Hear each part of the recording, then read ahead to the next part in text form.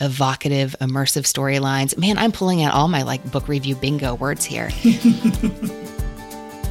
Hey readers, I'm Anne Bogle, and this is What Should I Read Next, episode 231.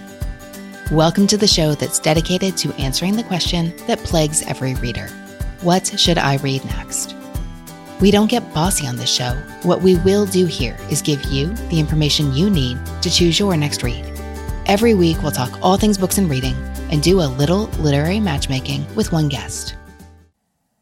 Readers, this is an exciting time of year here at What Should I Read Next? We're gearing up to release my 9th summer reading guide. This is my annual nod to those lazy days on the porch swing and the long evenings where you can tell yourself it's not even dark yet as you turn one more page and then one more. This year, we almost have an embarrassment of riches with so many great books coming out. This is my guide to books I've read and loved for the current season, the ones I can't wait to recommend.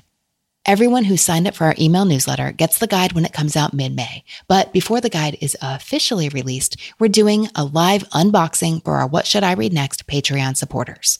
Once again, I'll reveal all the titles in the guide one by one and tell you exactly why I chose them. This year's summer reading guide unboxing takes place May 12th, and we have 2 times to make it easier for you to attend live. We'll meet at both noon and 7 p.m. Eastern, and our patrons, and also Modern Mrs. Darcy Book Club members, will get the guide that day. We'll release it to the public later in the week. This is one of the events our community looks forward to the most each year. The bookish enthusiasm is off the charts. And one more thing. In addition to the live unboxing event, this year our Patreon supporters get an expanded summer reading guide with additional titles, extra book lists, and more fun bonus content. If you've ever wondered about joining our readerly community over on Patreon, this is the time. Go to patreon.com/whatshouldireadnext now to get more info and sign up. Quick note about Patreon, that's simply the name of the platform we use for our What Should I Read Next community, because Patreon makes it super simple to share that bonus content, including bonus podcast episodes, with you. Get the lowdown at patreon.com/whatshouldireadnext. That's Patreon, Patreon, patreon.com/whatshouldireadnext. Readers, on our recent Ask Me Anything episode, I got lots of questions about recommending books for kids. When it comes to children's recs, I rely on people who know children's books, and Literati Kids sure does. Literati Kids is a book club subscription that sends 5 beautiful children's books to your door each month, handpicked by experts. They tailor each box with age-appropriate selections for children aged 0 to 12, and around themes like mystery, adventure, and history. My 10-year-old loved his Literati box and found several new favorite authors among their personalized selections. In addition to the books, your child receives artwork from world-renowned artists, personalized stickers, and other fun goodies in each monthly box. Go to literati.com/readnext for 25% off your first 2 orders and pick your kids' book club today. Remember, no one else has kids' book clubs like these.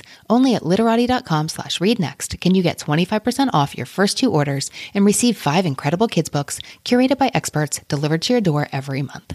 That's literati.com/readnext. Want a confidence boost? Take coloring your hair at home to the next level with Madison Reed. Get gorgeous professional hair color delivered to your door starting at $22. This is game-changing color you can do at home and look as if you just came from the salon without the time or expense. At Madison Reed, master colorists blend nuances of light, dark, cool, and warm tones to create over 55 gorgeous multi-dimensional shades. Find your perfect shade at madison-reed.com.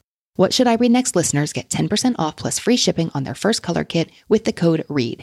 Use the code READ, R-E-A-D, at madison-reed, REED.com. Today, I'm chatting with reader Katy Yoakum about a genre that's on the rise these days.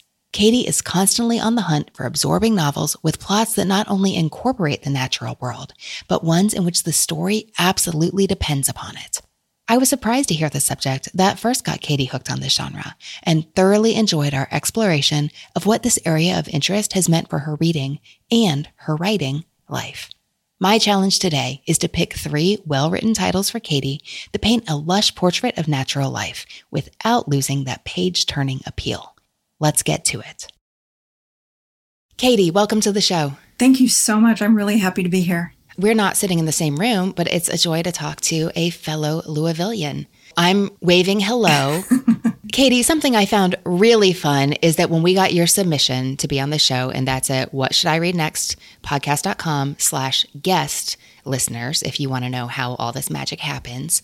I was so excited to see some of the themes you were interested in talking about because they are ones that I have strong opinions about and think about all the time, and also address questions that we get frequently these days from our listeners. So I'm really excited to go there today. Thank you for that. Oh, fantastic. I'm excited too.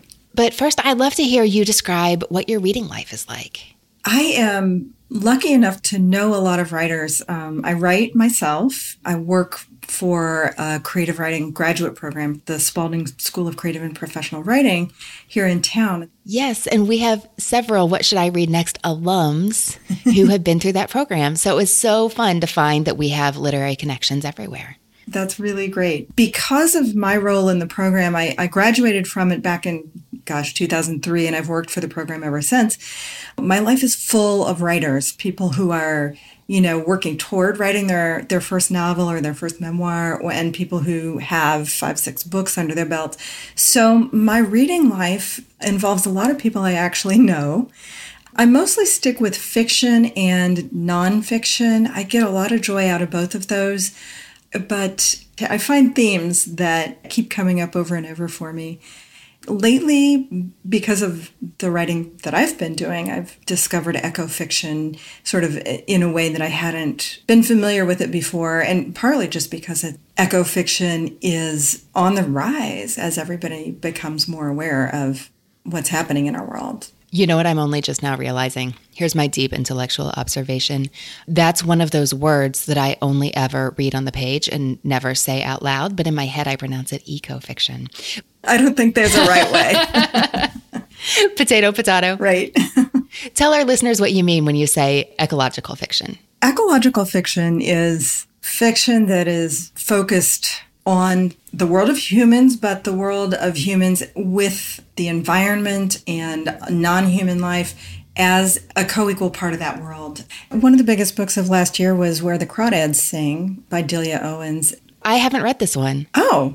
I mean, I know it's about a young girl in peril in the marshes, and then I think maybe there's a trial. But Katy, this is what I know about the book. The marsh where she grows up is her world, and she educates herself about it. Even though she has no formal education whatsoever, she lives so intimately with this world that she comes to know it in ways that really ultimately are scientific. She's observing that closely. She teaches herself basically to become a naturalist in this world that she's just fully immersed in. Most of us are not fully immersed in our physical world, so I enjoyed that a lot.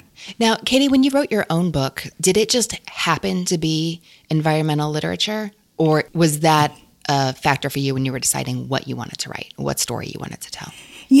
It grew out of my love for tigers. So it was an animal story before it was anything else. Eco-fiction a lot of times is thought of as environmental fiction, which it is, but another branch of it is fiction that's focused on animals. And that was my pathway in. And it kind of sprang into life when the tigress at the Louisville Zoo gave birth to a litter of cubs. I remember this. When was that? 2004. It was the Sumatran tigress, and she had a litter of 3 cubs, and they were amazing. And I went to the zoo all the time to kind of revel in their presence and watch them grow up. I was there, probably a couple times a week. At that point, I wasn't even thinking of writing a book. I was just wallowing in my love for them. Well, that's interesting because that's the year after you graduated from the MFA program. That's true. And it's probably not a coincidence, actually. I didn't think that I was, cooking up a book, but that's what ended up happening.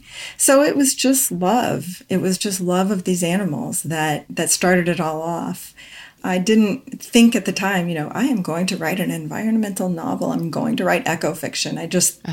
All I knew was that I loved those tigers, and they were the jumping off point. Are there more tiger books available to children reading books than I might imagine? Is that what your childhood was full of? Actually, my love of big cats, I really think I can trace it back to the movie Born Free, which wasn't even about tigers. It's based on a true story, a British couple who are living in Kenya, and they raise an orphaned lion cub. It's a really heartwarming story. And when I was a little kid, I watched that movie and I wanted a lion cub. I wanted to raise a lion cub. And I think my love of big cats kind of generalized out from that. I love it. And I did not expect that.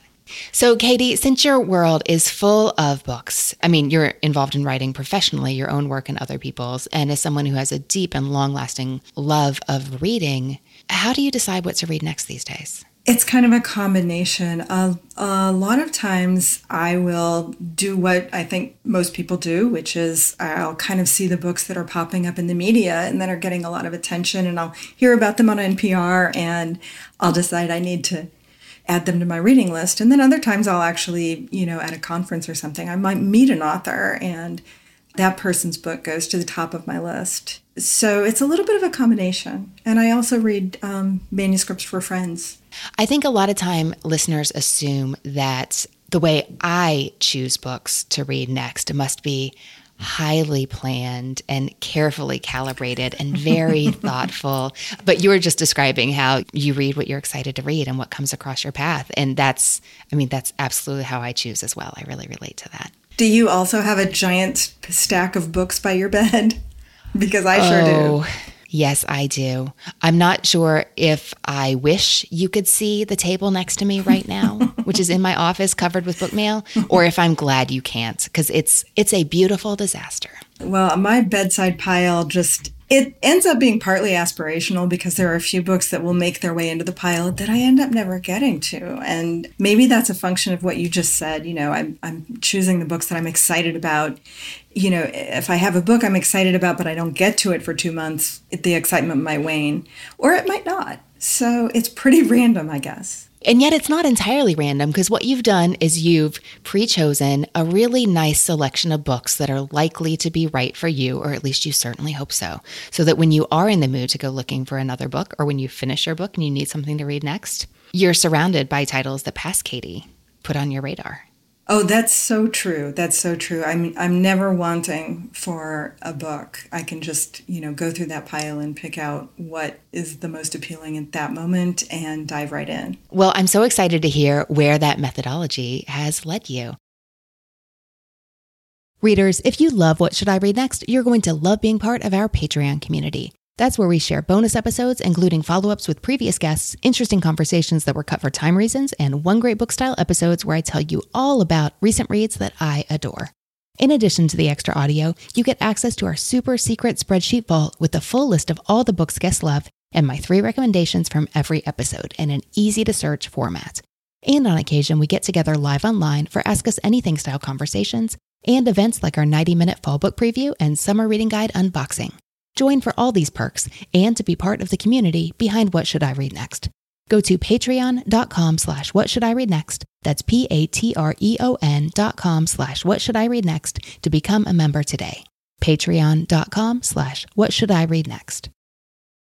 Katy, you know what we do here. You're going to tell me 3 books you love, 1 book you don't, and what you've been reading lately, and we'll talk about what you may enjoy reading next. First, I'd love to hear, how did you choose your favorites and the book that wasn't for you? Well, let's see. One of my favorites I chose because it's a book that I have read multiple times and been recommending to people for years. One of the books I chose because I read it 20 years ago now, or almost 20 years ago now, and I've never been able to forget it. And one is actually a very recent read that just struck me. It was a book I actually didn't expect to like very much that surprised me in some really good ways. Oh, that's so interesting. The book that I chose that is not for me is a book that my expectations were too high. It was a book that was getting amazing hype in the media, and it was being hailed as revolutionary, and I picked it up and it just kind of left me cold. I'm looking forward to hearing more about that. So, Katy, tell me about your first favorite. Okay, so I'm going to start with A Visit from the Goon Squad by Jennifer Egan. She is one of my favorite writers working today. I think her mind is so sharp, and I feel like I can feel her on every page as a writer. And she seems like somebody I would love to sit down and have a glass of wine with and have a conversation with, because she would be smart and funny and interesting and surprising. This book I first read it when I was in grad school, actually. It's really an interesting book. It looks like a collection of short stories, but she has said that all along she intended it to be a novel, to be read as a novel. The chapters are told from the points of view of a lot of different characters, but all of them relate back to the first two characters you meet. Sasha, who's the assistant to a record producer, and Benny, the record producer she works for. And the whole book kind of flows out from there. You meet each of them, you get to know them a little bit, and then in the next chapter, you might meet someone who was a minor character in a previous chapter. But I don't know, she's so clear-eyed about people. She can see them with their flaws and yet always be aware of their humanity. In the first chapter, just for example, we see Sasha, who's the assistant, and we find out within the first several pages that she steals things. She goes into a restaurant bathroom and just opportunistically steals a woman's wallet. As readers, we're all set to judge her. Oh, I know who this character is. She's a bad person. But then Egan doesn't let us do that. She doesn't let us write her off as someone that we can condemn for her poor choices. And that kind of happens again and again throughout the book. I mean, each one of these characters has their flaws and their foibles, and they do some things that are really, in some cases, really unforgivable. But even the people who do things that are very, very hard to forgive are still given their humanity, and that's so important to me as a reader. And I also loved one of the things that she did after introducing us to Sasha the wallet stealer. In the next chapter, we meet Benny, her boss. There's someone in that chapter who's looking at Sasha, who's in the room, and just kind of grossly objectifying her. And we get really mad at him. That character is not granting her humanity. He's passing judgment on her kind of as an object. As readers, we get really mad about that. When I thought about it, I thought, okay, she's kind of inviting us to judgment, but then asking us to pull back over and over. That's very interesting. Sasha the wallet stealer. Katy, what did you choose for your second favorite book? That one is A Lesson Before Dying by Ernest J. Gaines. This is a book that I first read in 2001 when I was beginning my graduate study at Spalding in the low residency MFA program there. He visited our campus. So not only did I read the book, but I also got to hear him speak. And it was very clear that, we were in the presence of greatness. So this is a book about Jefferson. He's a Black man in a Cajun community in 1940s Louisiana. He's unjustly sentenced to death for a murder that he didn't commit. Grant Wiggins, who's a teacher who left that community behind, has now returned to it with mixed feelings. Grant ends up connecting with Jefferson at the jail. So Jefferson has lost touch with his own humanity at this point. He has been profoundly humiliated in the trial, and he refers to himself as an old hog that they're fattening up to kill for Christmas. The relationship between these two men, it helps reclaim his humanity. It helps reclaim his dignity. Jefferson keeps saying to Grant, I'm going to die anyhow. The implication is, why bother, spending time on a man who's condemned to death? Isn't it a waste? But that question makes the reader think about that. What's the value of redeeming a person who's going to die anyhow? And it makes you think about the fact that we're all going to die anyhow. And it turns out that it's everything. What was the reading experience like for you when you read this book? I read it very slowly, I guess deeply. I would say I really paid attention to every word. And it was a sad experience, and it was hard because it's about a man whose life is going to be taken away from him unjustly. But it also makes you feel the sacredness of life. And it makes you, take a hard look at the tragedy of racial injustice, which is such a core factor in the life of our country. And Katy, what did you choose to round out your favorites list?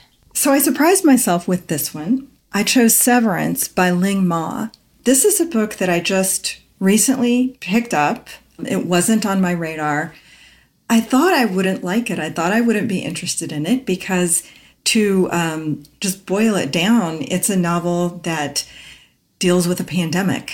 And of course, that's unfortunately all too timely for us. I'm not drawn to novels about any sort of disaster, apocalypse, zombies, none of that. None of that draws me. But the title of this book just kept crossing my path. Sometimes you just sort of feel like, oh, I need to read this book. So it's written by Ling Ma. She's a young writer who was born in China, but grew up partly in the Midwest, which is where I grew up. I'm from Kansas, and she spent part of her childhood in Kansas. Although the pandemic provides kind of the frame and the engine for the story, what I focused on and what she spends a lot of the book focusing on is how we can devote ourselves and devote our lives to causes that might not be worthy of our devotion. In this case, Candace, the main character, is kind of excessively devoted to her corporate job. She's a millennial in a world where it's hard to get, a good job. And she gets a job. She's a production manager for themed Bibles that are made in China, and Candace's family is from China, so there's a connection there.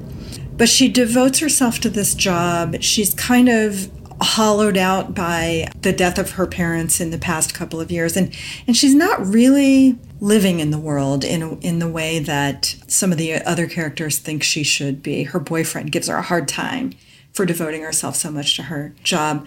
What's interesting to me is the way the pandemic works with that, because she calls them the fevered. And the fevered in the world in this novel, they don't die, they don't become zombies, but they just keep performing the same routines over and over again. Like they keep setting the table and then unsetting the table and then setting the table even though no meal is being eaten.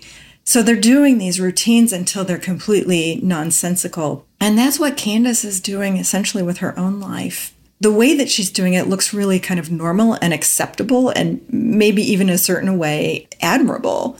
So I found it really timely. I found it a really interesting commentary on the way that we live our lives, the contrast between doing things that are really meaningful, spending your life on things that are really meaningful, and spending your life on things that maybe we're supposed to value. We're supposed to be good worker bees.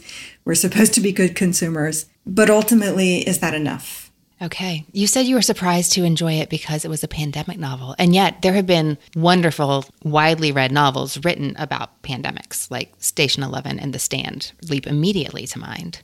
But those haven't been for you? I have to admit, I have not read either of those books. I will say that I did not at all enjoy The Road by Cormac McCarthy. Mm-hmm. That's not a pandemic novel, but it's a post-apocalyptic novel. And I thought he was basically setting out to brutalize his readers, and I hated that. Which is interesting. I know we've talked about this on the podcast before, but I'll say again that I was very surprised to hear someone I know who has great taste in books say that he found that book one of the most hopeful novels he had ever read. And I thought, are we talking about the same book? And now I can see his points, and I'm interested in reading it again with that in my head, but not interested enough for me to have actually done it. And this happened at least 3 years ago. Yeah. The thing is, I can't say it was an unsuccessful book. If success means doing what you set out to do, I think he did that in spades. I mean, this book still makes me shudder, and I read it probably 5 years ago. So did he affect me with his book? Yes. But am I happy I read it? No. I wish I'd never read it. It was not the right book for me. And on that note, you're getting a twofer, Katy. What did you choose for the book that's not for you? This is the book that I was mentioning that I had, my expectations were set so high, just stratospheric by the hype that this book was getting. This is Three Women by Lisa Taddeo. I just couldn't get into it. I think it came out last year. It's nonfiction. The writer's a journalist, and she follows three actual women she interviewed and repeatedly spent time with over the course of years, really, looking at their lives through the lens of desire.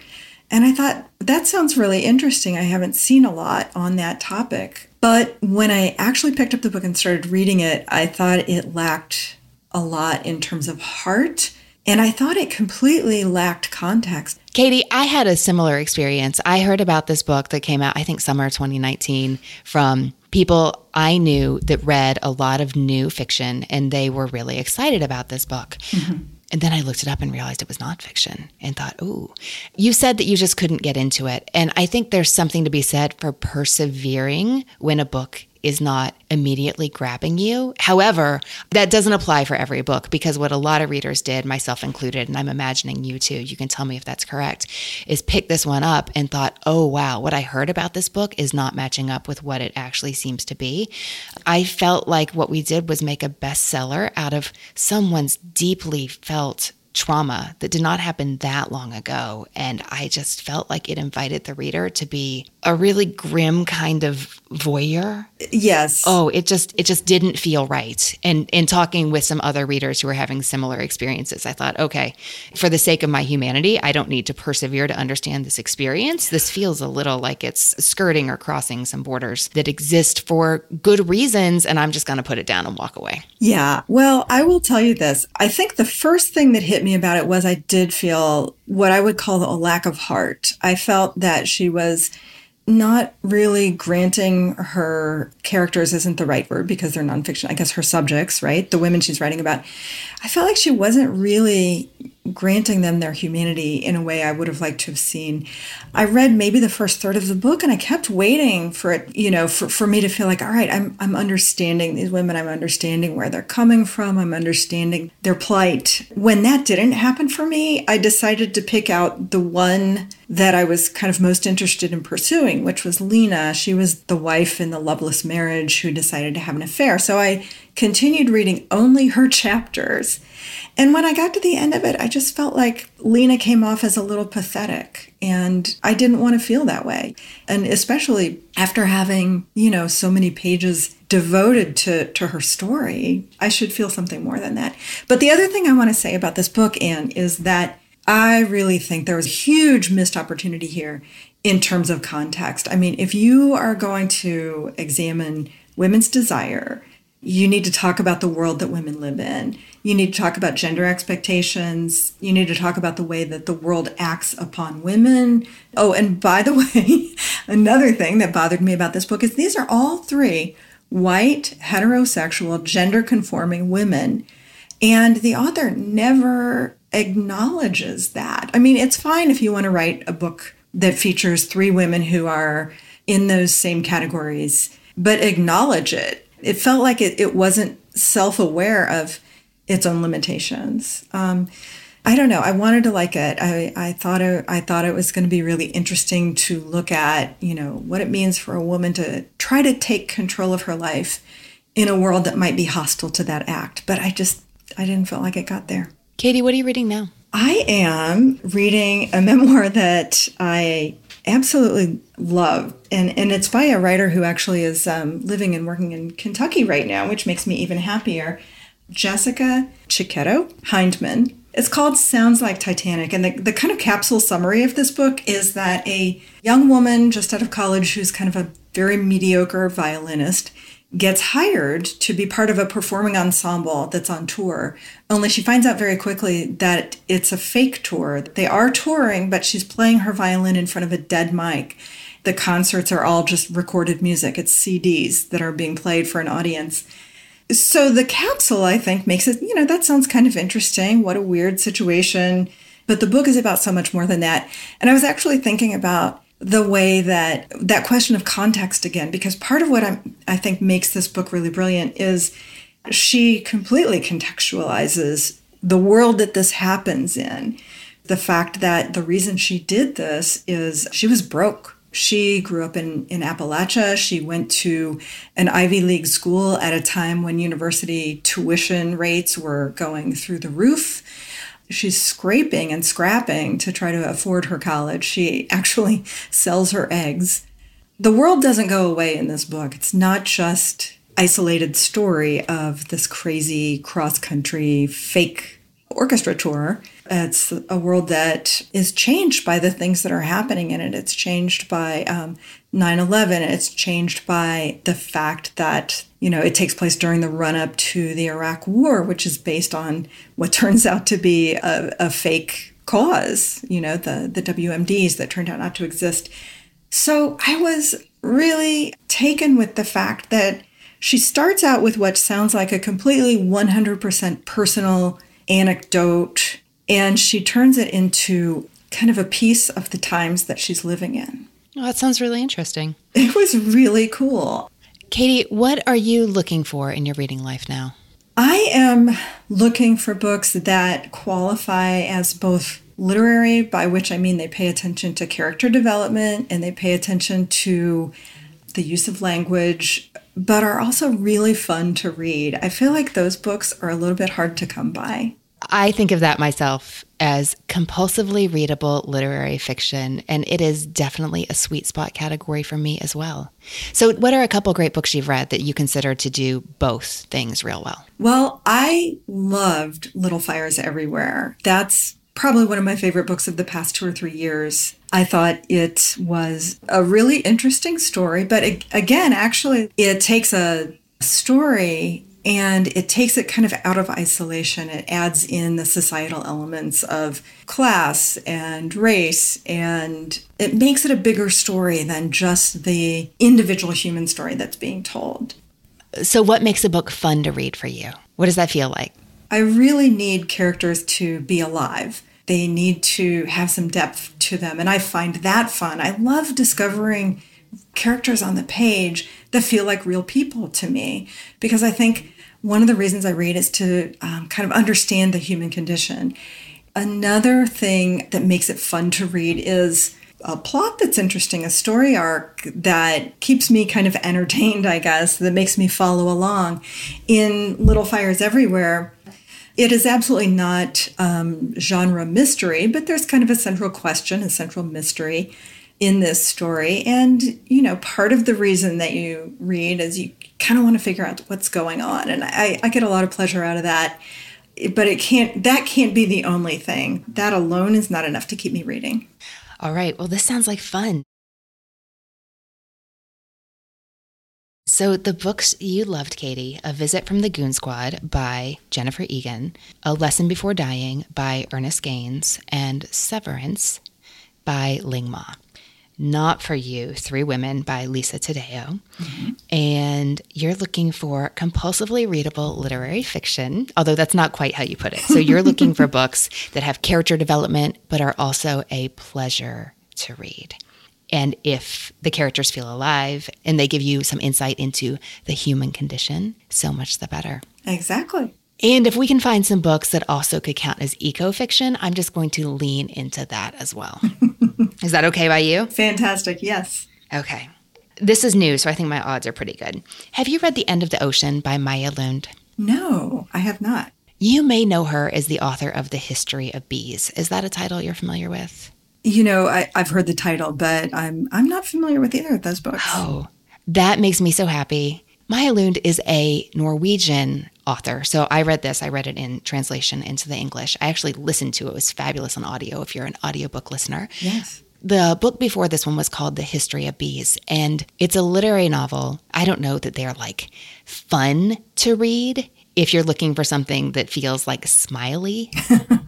But it's fun to read in the sense that you go oh, what happens next? And I have to say, some people see this in bookstores and they're like, oh, I don't want to read a book about natural history. This is not a book about natural history. It's a novel. I like books about natural history. That's great. And we could find some of those for you too, but The History of Bees is not that book. Okay. And this was an international bestseller, has been translated into a gajillion languages. It was a novel in which the ecological issues concerning the world, the characters, and the reader were essential. You couldn't pull those out and still have a story. And she wrote that and she thought, that meant so much to me. That was so powerful and it's so important right now that I want to keep doing that. And she decided that she was going to write her climate quartet. So The End of the Ocean came out in the United States just early 2020. And this is the second book in that climate quartet. They absolutely stand alone. Well, okay, books 3 and 4 are not out yet, but if the pattern holds, you won't need to read these in order, and you can certainly start Maya Lund with The End of the Ocean. What this book does really well is combine two completely separate but really carefully drawn, evocative, immersive storylines. Man, I'm pulling out all my book review bingo words here. And have them slowly come together at the end of the story. At the beginning of the book, I suspected they were going to come together, and I just could not foresee how, but they do. The first storyline concerns an old woman. Her name is, I'm going to pronounce it Sini. I don't know how to pronounce it in Norwegian, but Sini Pike. The author spells it the same way, and that's how she pronounces her name. So that's what we're going to go with. But at the beginning of the book, she's trying to cross the ocean in just a sailboat. And you know that she's reflecting back on the relationship with the love of her life. And you know that he is no longer in her life. And she is feeling pretty bitter about that. And she wants revenge. She's sailing with a purpose, and it's not at all clear what it is. But she's a woman on a mission. And that's set in the present day. The second storyline is set in 2041 France, where there's a young father named David who's on the run with his daughter Lou, and they have left southern Europe, which is out of water. It has not rained for so long that there is no water for the people. And so they're trying to find a refugee camp that they have heard has a little bit of water. So they're also on their own mission. Both of these missions are critical for different reasons.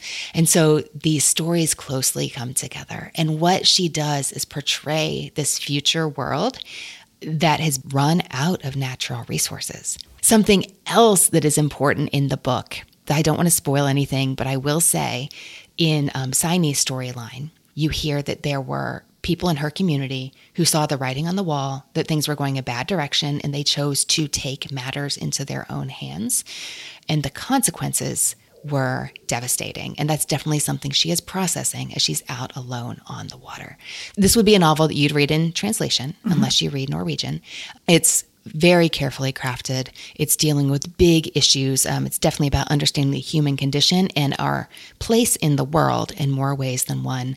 And I hope you'll find it a page turner as well. How does that sound to you? It sounds amazing. You know, you just use the phrase, your place in the world, and that resonates with me. When I was thinking about the books that I wanted to talk about today, that phrase kept coming up for me over and over, because I think it really is all about context. It really is all about, you know, we're not just humans living lives in isolation. We're in the context of our society. We're in the context of the natural world. That really sounds great. It really appeals to me. I am glad to hear it. For book 2, have you read any Britt Bennett? No. Her debut came out a few years ago. It's called The Mothers, and I think that's an excellent pick for you. She has another great book coming out this summer called The Vanishing Half. And let me tell you about both. Her first, it's not an easy read because she's addressing tough issues. And also, it would be very easy to devour this in an afternoon. This is her debut. She's a MFA graduate, I think at the University of Michigan. She's infuriatingly young to have written a debut. That's so fantastic. But this is a coming-of-age story. And what it does is depict how grief, obviously, predictably, just consumes a 17-year-old girl who's growing up in this tight-knit African-American community in Southern California. And 2 of her friends get pulled into the aftermath of that tragedy. And what happens to the community as a result? Now, you were just saying that you like books that tell a bigger story, that help us understand the human condition, and that speak to larger experiences. And something that's really interesting about this novel, especially for someone who studies writing and will be maybe looking at the author's choices with a different eye than a more casual reader might, is that she employs this device of a Greek chorus where you have the mothers of the community who speak in the first person plural. We saw what was happening. We knew what needed to be done. Okay, I have chills right now. That sounds amazing. To be clear, in case you're thinking like, oh, the mothers are looking over the community. Like, isn't that great? No, like these mothers are nothing but trouble. They want everybody's juicy gossip, and they're going to like stir things up to keep things interesting. So that is The Mothers by Britt Bennett. And she has a new book coming out this June. It's called The Vanishing Half. Listeners, if you've seen the cover of The Mothers, you know it was really distinctive and colorful. And I am so impressed at how her brilliant cover designer created an equally striking cover that isn't like the one for The Mothers, but is similarly beautiful and colorful and complements it so well. I didn't know that I was concerned about how that would be done for her second novel until I saw the cover of The Vanishing Half. I went, oh, it's fine. So just a little bit about this book, because I've had the pleasure of reading it already. I have to say that this one didn't immediately grab me, but I knew I had a history with the author and I really enjoyed her work and I'd been looking forward to it. And it turned out it just took a little more time than the books I've been reading recently to set out the story. Who were the characters? Where were we in the world? What was happening? Part of that is because the core cast is a little bigger than just one or two people. Mm-hmm. And I'm really glad I stuck it through because this turned into a page turner for me after about maybe page 75 or 100. This is about two twin sisters growing up in the deep South. I think it's Louisiana, but I'm not 100% sure, even though I just finished this in the past month. They have always been so close, but as they grow older, one sees an opportunity to pass as white for her entire life and makes choices that make it impossible to go back. And the other remains very rooted in her small Southern Black community. And the places these women go, oh my. This is a multi-generational story. It's their daughters who become very prominent in the story. And when their lives intersect, the carefully constructed reality of the one sister obviously is threatened to come crashing down all around her. Oh, it's so good. That's The Vanishing Half. It sounds amazing. Wow, I can't wait to read that one. Okay, and finally, Katy, I'd love to be able to give you, if it sounds good to you, a novel that is definitely addressing big themes, but does it in a way that's a little more obviously fun. My ears are perked up. There's some really great novels that are really compulsively readable, beautifully written, address big issues, and yet also are pretty somber. Yeah, I'd like to give you something not somber. What do you know about South Pole Station by Ashley Shelby? I don't know anything about it. Well, this is a debut novel. It's written by an environmental journalist, and not only does this address issues that you enjoy reading about, also it's just zany enough to be surprisingly funny in all the right places. Her protagonist is a 30-year-old artist who has experienced a tragic loss and needs to do something else. She's also been obsessed with Arctic exploration for as long as she can remember, as has her father. So this is a family trait. So what she does to try to just get herself to a new place where she can hopefully move on a little bit and think about something else other than the grief that's been consuming her, is she lands a spot on a trip to the South Pole, funded by the National Science Foundation, to spend a year among scientists and also some artists like herself working on a big project that the government is involved in. But then a researcher shows up who doesn't believe in climate change, which throws everybody into a whole tizzy, providing a nice dose of comic relief in this story. Well, I love satire, so it sounds like there's a little bit of that in there. It sounds really fun. So it's got a little bit of the serious, it's got a little bit of the ridiculous, but it's got a lot of topics that I think you'd find fascinating and also, I hope, fun. It sounds really good. So I think they're all going on my reading list here. On the giant stack by your bed of maybe one day when I'm in the mood. Well, I make my way through the stack mostly, so there aren't too many that end up getting cast aside. I hear you. I'm right there with you, but sometimes it sure does take a long time. For now, of the 3 books we talked about today, that was The End of the Ocean by Maya Lund, The Mothers by Britt Bennett, although that to be released in the near future title we also talked about was The Vanishing Half, also by Britt Bennett, and South Pole Station by Ashley Shelby. Katy, of those 3 books, what do you think you'll read next? I think I might go for the fun one. I think this is the time to be reading things that are going to give us a little bit of joy. So I think South Pole Station. Well, I can't wait to hear what you think. Katy, this has been a pleasure. Thanks so much for talking books with me today. Thank you. This has been really fun.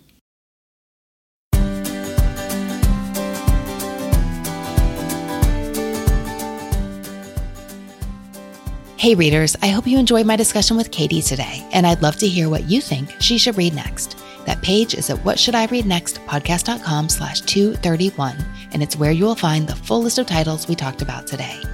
You can read more about Katy's work and her book, 3 Ways to Disappear, at katyyoakum.com. That's KatyYoCom, katyyoakum.com, and follow her on Instagram at katyyoakum1. Subscribe now so you don't miss next week's episode in Apple Podcasts, Google Podcasts, Spotify, and more. We will see you next week. Readers, we've got some new social media accounts, and we'd love it if you would follow us there. Find the show on Twitter at Read Next Podcast. Find us on Facebook at What Should I Read Next Podcast. And as always, find us on Instagram at What Should I Read Next. Don't forget, newsletter subscribers get that summer reading guide very soon. If you are not on our list, you can fix that now by visiting whatshouldireadnextpodcast.com/newsletter to sign up for our free weekly newsletter and the summer reading guide. If you enjoy the show, would you help us out? Please give us a review on Apple Podcasts. When you do, it spreads the book love by helping new readers find the show. Thank you. And thanks to the people who make the show happen. What Should I Read Next is produced by Brenna Frederick with sound design by Kellen Pekacek. Readers, that's it for this episode. Thanks so much for listening. And as Rainer Maria Rilke said, how good it is to be among people who are reading. Happy reading, everyone.